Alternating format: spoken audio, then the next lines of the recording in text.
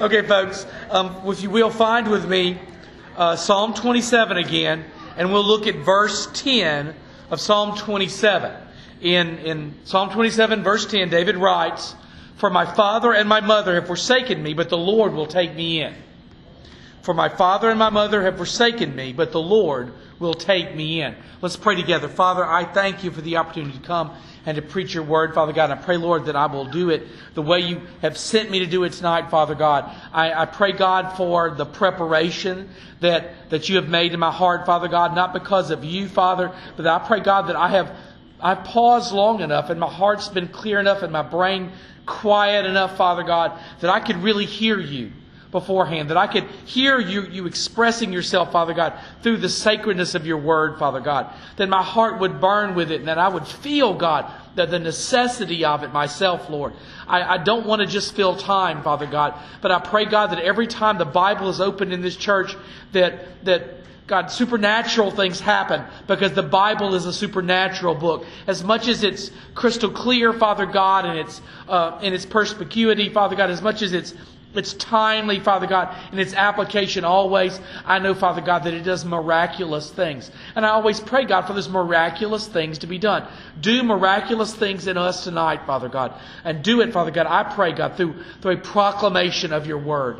I pray first and foremost, Father God, that I'm able to do it tonight, to do what you sent me to do. And then I pray, Father God, God, so much, Lord, that you would open up hearts and minds in this room tonight, that we would hear your word, Father God, that any deception that's in us would be chased away. And that tonight, Father God, men and women can honestly hear what you have to say about such an important issue, Lord. We love you, Father God. In the name of Christ, I pray. Amen. Look, folks, as believers in Christ Jesus, those who've been transformed from what was once dead tissue into living flesh by the power of the gospel, I want to declare tonight that our future is not uncertain, but it is a guaranteed byproduct of the new birth. Everything that's promised to us today absolutely will transpire. God does not welch or go back on His promises. He simply does not do that. What our God has promised will transpire in both the good and the bad. And for us, for those of us who are tonight dependent upon the gospel, dependent upon the grace of God, all of this is possible because of a single action. We always want to remind ourselves of that. We're going to begin every sermon with a reminder that that's why we gather. We gather because of the death of the Savior on the cross of Calvary for the sins of His people. We don't ever want that single detail to get very far from our minds, because our minds will go afield and we will concentrate on the minutia of the text at times, not seeing what God's really saying to us there.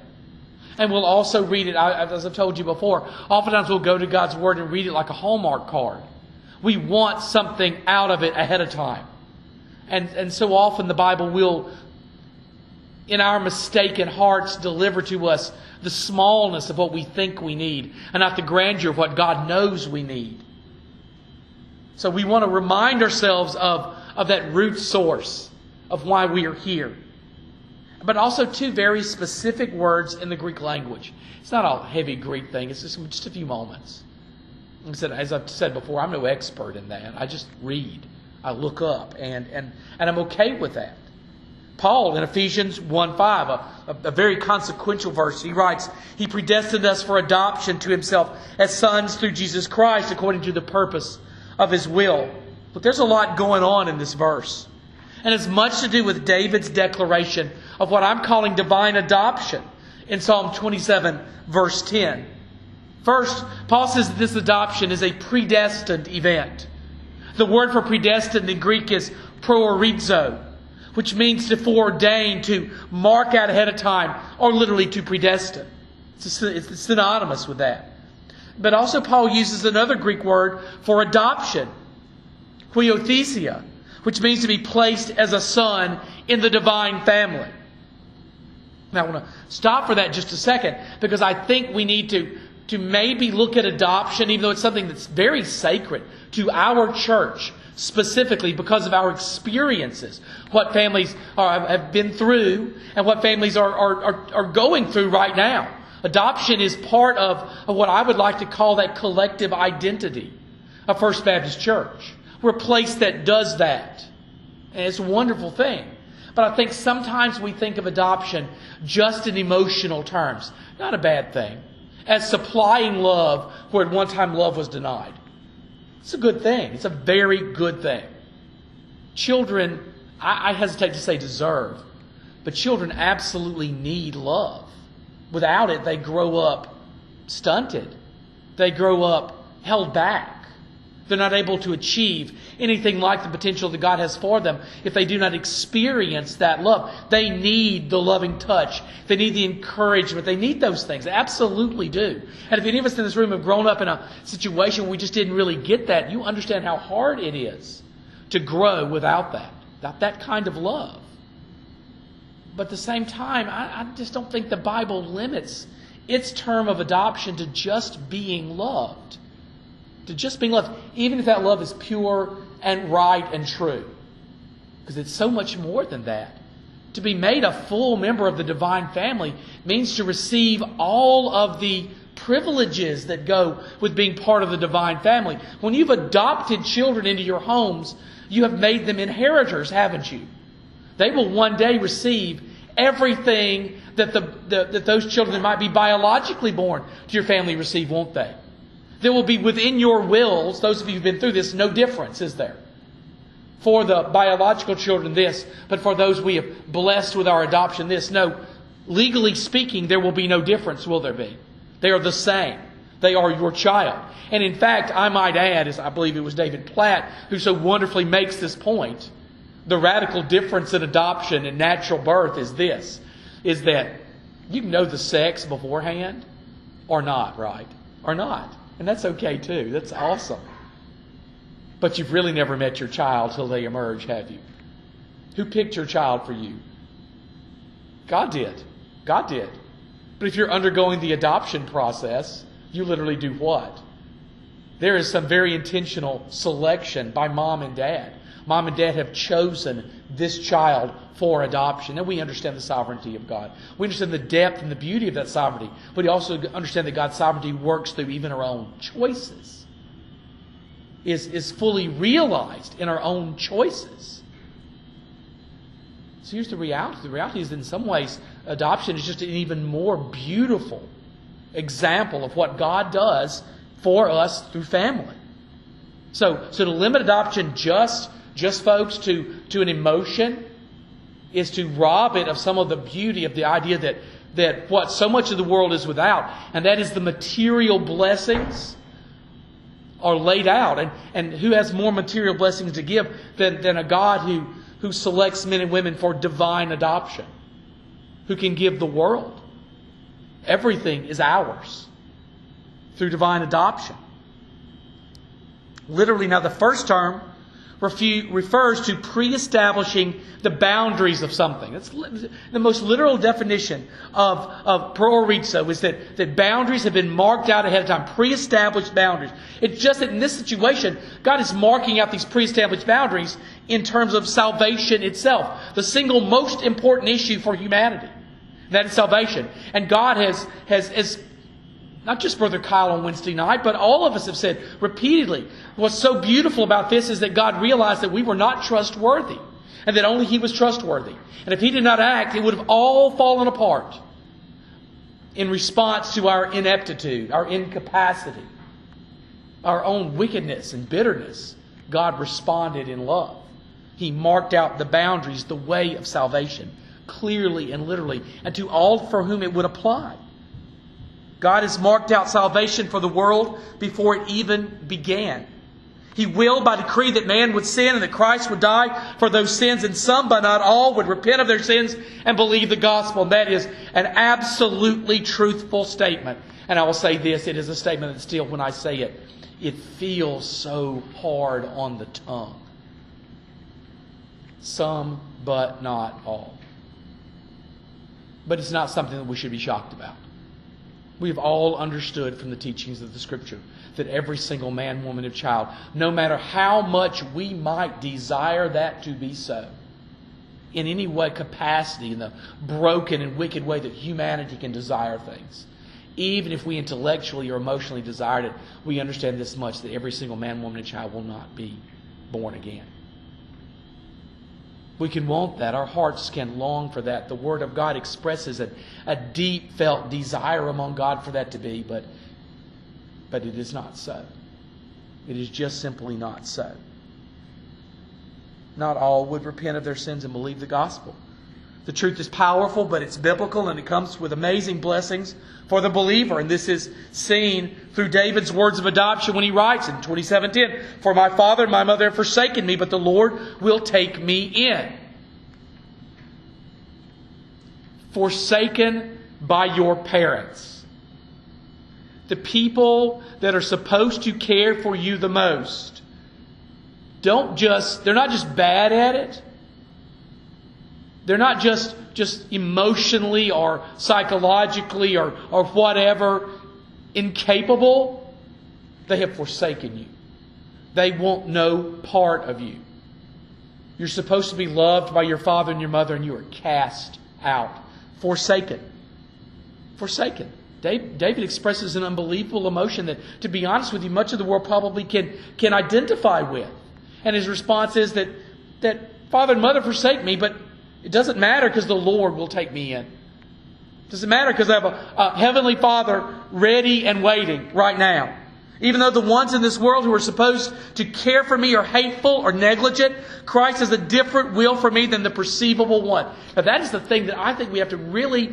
I know it's nuanced and it's my words, and I don't apologize for that because I've got to try to communicate a truth with you. But that's the idea that oftentimes I think men and women, not just young ones. I deal with a lot of young people.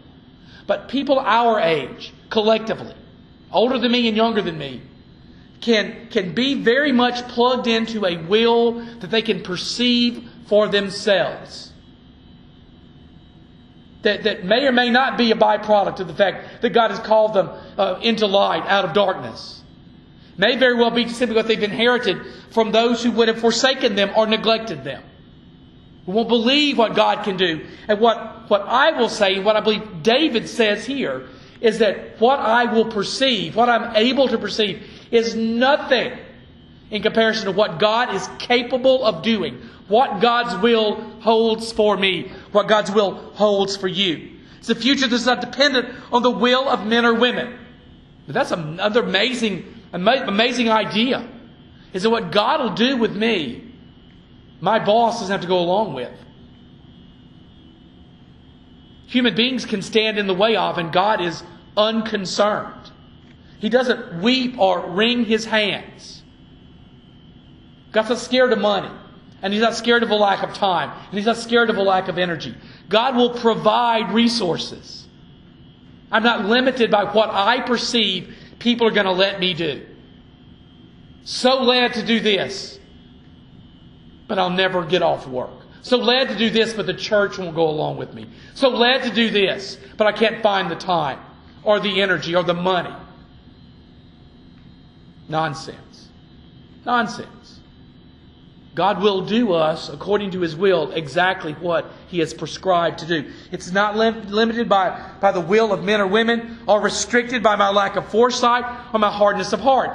More than any other thing, the realized will of God in my life is only tempered, more often than not, by the fact that I simply refuse to see what God is showing me. As brothers, we talked about the idea of meditating on the Word of God, not so we can feel, but so we can see. Wonderful words you use. So we can see. So I know. God, show me what you want me to see. Show me in the Word, God, not the limits, but the infinite limits of what you're capable of doing, what you want to do through me. Don't let my own foresight be a limitation. And at the same time, don't let the hardness of my heart be a limitation. If anyone's an example of that, it's Jonah. God is calling Jonah to something that the hardness of his heart wanted to prevent. And it took a mighty work, a radical work, a supernatural work for Jonah to see beyond the hardness of his own heart. The limits of my own foresight or the hardness of my heart. Look, when I needed Him, God acted in my best interest. And Christ does this because of who He is and not who I am. The relationship begins that way. We talk about it as a relationship. The relationship begins that way. I never sought God. He sought me. At the moment in which I was the closest to the fires of hell, the graciousness of God discovered me, and He discovered you. When we were doomed, Christ said no. When we would have gladly perished, Christ revived us. He didn't settle for what we could see because He knew what He saw.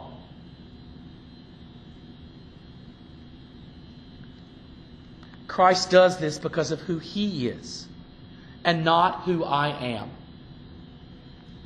Through this, divine adoption into the family of God brings me certain attributes that I can acquire nowhere else. I get something out of this that I can't find anywhere else, but the Bible just brags about. First, Christ gives a believer a new life that comes with some things. A new direction, a new hope, new priorities, and a new outcome. Everything for me from this point forward is brand new. Now I will add, within the thematically, within the truth of the Scriptures, all those things are brand new, even if I am still held back by hardness of heart or lack of foresight. Brother Mike, God's just incredibly stubborn. Infinitely stubborn. He is going to have His way in our life. And we can either go along with it or we can suffer. But He will convince us. That's the amazing thing about this. It's not that somehow God just lays out these bricks in front of us and robotically forces us to walk them. God is just going to, in the life of a believer, get His point across. In the very same way, one of those that God has marked out for salvation will never fall and will never fail and will never die. Why? Because God simply won't take no for an answer. The depth of that whole teaching is the fact that God simply does not take no for an answer. You and I can go along with this or we can suffer. But in the end, guess what we're going to do? We're going to go along with it. We can make it hard or we can make it easy. We can make it terrible and heart-wrenching at times, or it can be all joy. But in the end, God's going to win in this. Look, Paul addresses this important issue in Romans 8:29. He said, "For those whom He foreknew, He also predestined to be conformed to the image of His Son, in order that He might be the firstborn among many brothers." As born-again believers in Christ, for the forgiveness of our sins, we are predestined to be conformed to the image of the Savior. So it's not just this idea of salvation. It's not just this idea of heaven, or just this idea of the eternal state of man, new heavens and new earth, infinitely with our God. It's not just that. But He has selected us for a different work, and that work is that we will be conformed to His image. So it's not just, once again, we as humanity, we want to boil it down to what we get. We're scared of hell, and we're in some way theologically in love with heaven, and we're averse to hell and in love with heaven, as if we stop listening at the heaven part. We stop listening.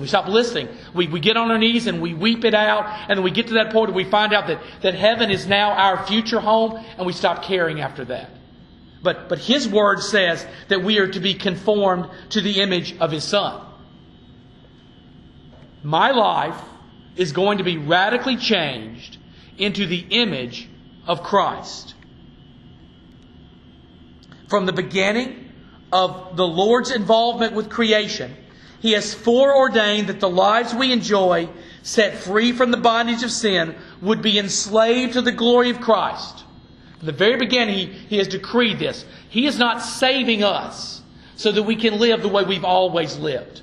He is not saving us so that we can remain conformed to this world. He is not saving us so that we can enjoy those wicked things that for which precious blood has been shed to wash away. He did not do that. God has invested the blood in our lives that they might reveal that investment of blood to the world. Literally, we are predestined to be conformed to the image of the Savior. Why? In order to preach His gospel and share His message by word and example to the world around us. He didn't stop with His work of selection so that we could go off and do what we wanted to. Far, far too many have interpreted the Scriptures to be that way and done it to their peril. He has chosen us out of darkness into marvelous light so that we might reveal His truth to the world. Because God is hungry and desirous for His people.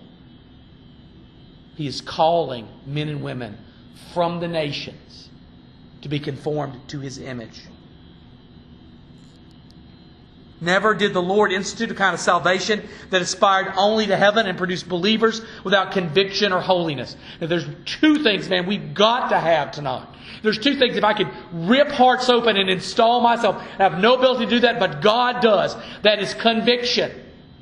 That is really believing what we claim to believe to the point that it changes the work product of our lives.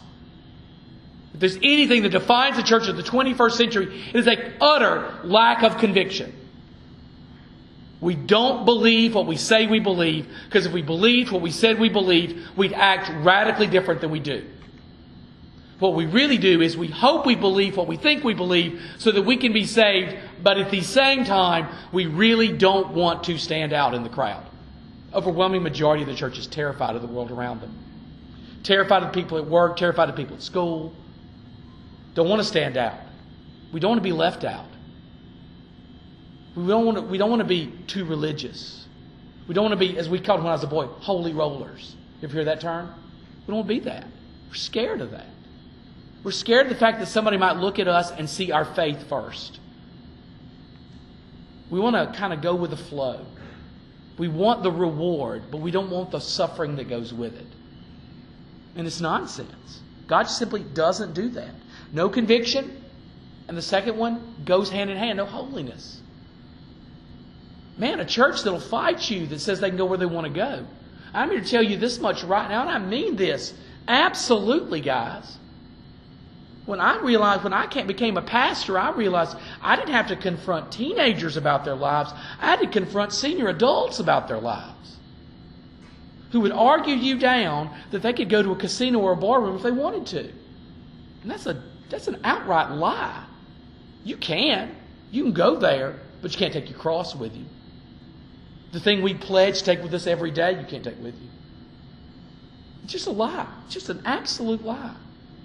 And I'm here to tell you this much. If you can't depend on the senior adults of a Southern Baptist church for holiness, how in the world can you depend on young adults or kids?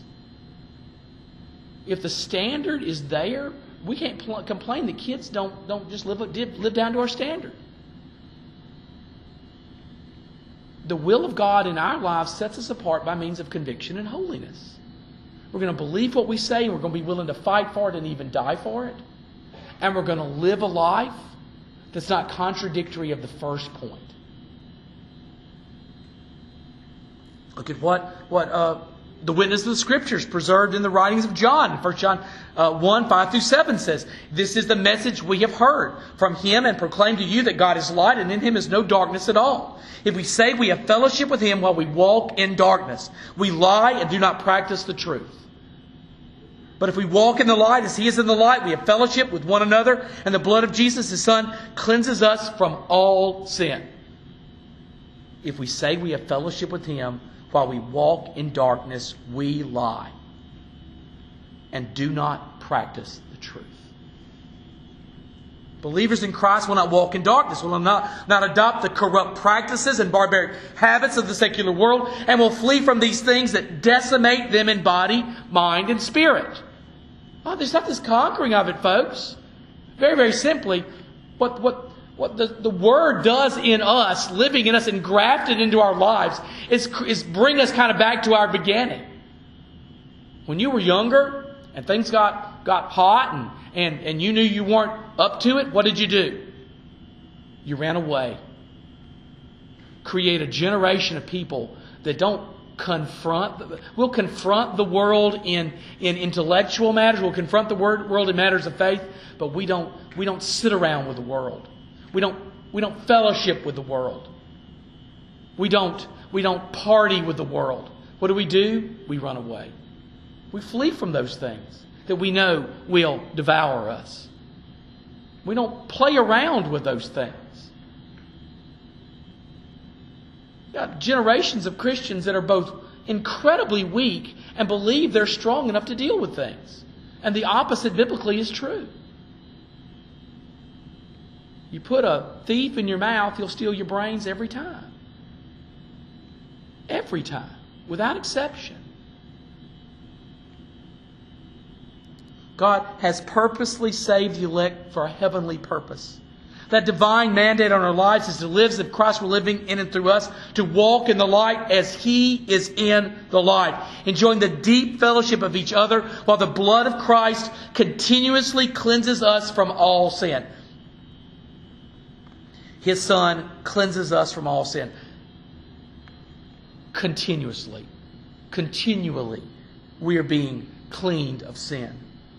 The conforming to the image of the Son makes us adopted sons and daughters of Calvary's King. Next, adoption gives me the rights of a son or a daughter to an inheritance and a responsibility of that lineage.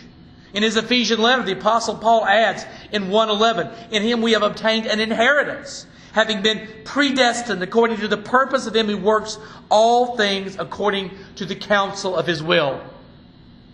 Again, the will of the Lord, His foreordained divine purpose in adopting undeserving men and women into the everlasting family of God, has predestined that His people would receive a rightful inheritance as true sons and daughters.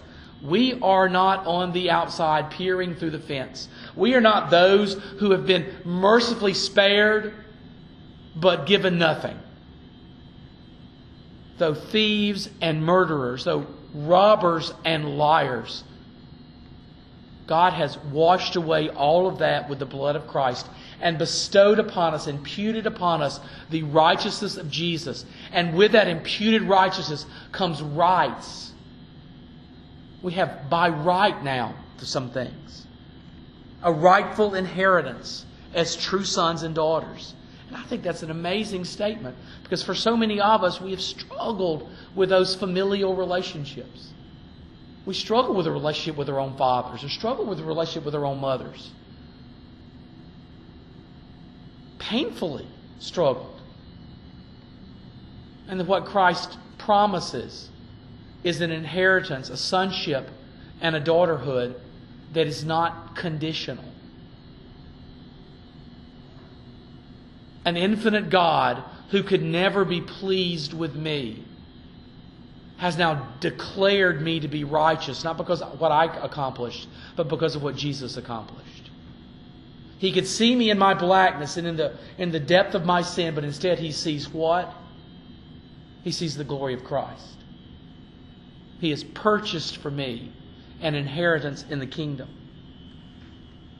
Although it's unwarranted and it's unconscionable that worms like us would receive the prestigious appointment to the active grace of the Lord, the assurance of our inheritance is as trustworthy as the God of creation and is evident as the Spirit of the living God.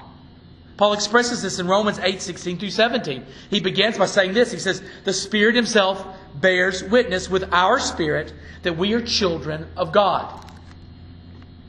The Spirit Himself, God the Holy Spirit, bears witness with, in, through our spirit that we are children of God. And if children, then heirs, heirs of God and fellow heirs with Christ, provided we suffer with Him, in order that we may also be glorified with Him.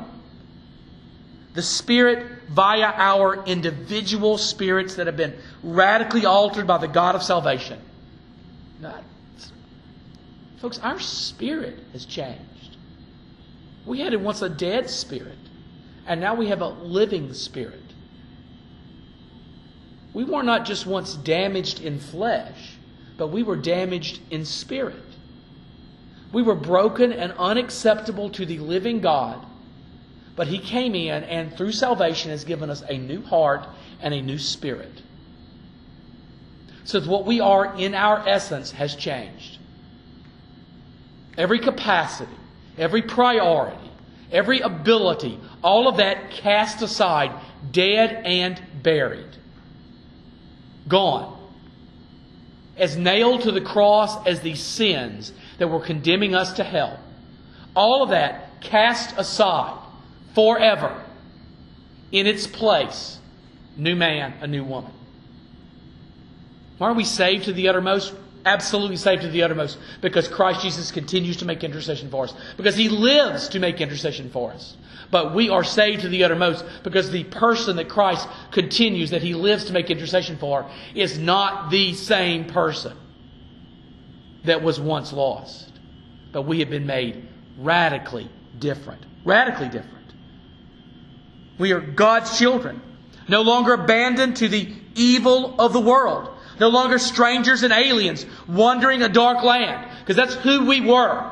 Abandoned to death and shame, never to find our way out. Never to find our way out, ever. No matter how hard we looked, or how hard we struggled, or how hard we tried. No matter what we tried to do, what book we read. There was no hope for us. We were going to die just like that. The saddest part of it is, folks, is that deep in the depths of our hearts, we knew that. We knew that. In the depths of our hearts, when we peered at ourselves in the mirror, we knew. We knew that there was no way out. We knew that the ground underneath our feet was continually shrinking. That one of these days a bill was going to come due that we were impossibly too poor to pay. We knew that if God did not miraculously act on our behalf, that we would die as we were. We knew this to be true. Knew this to be true.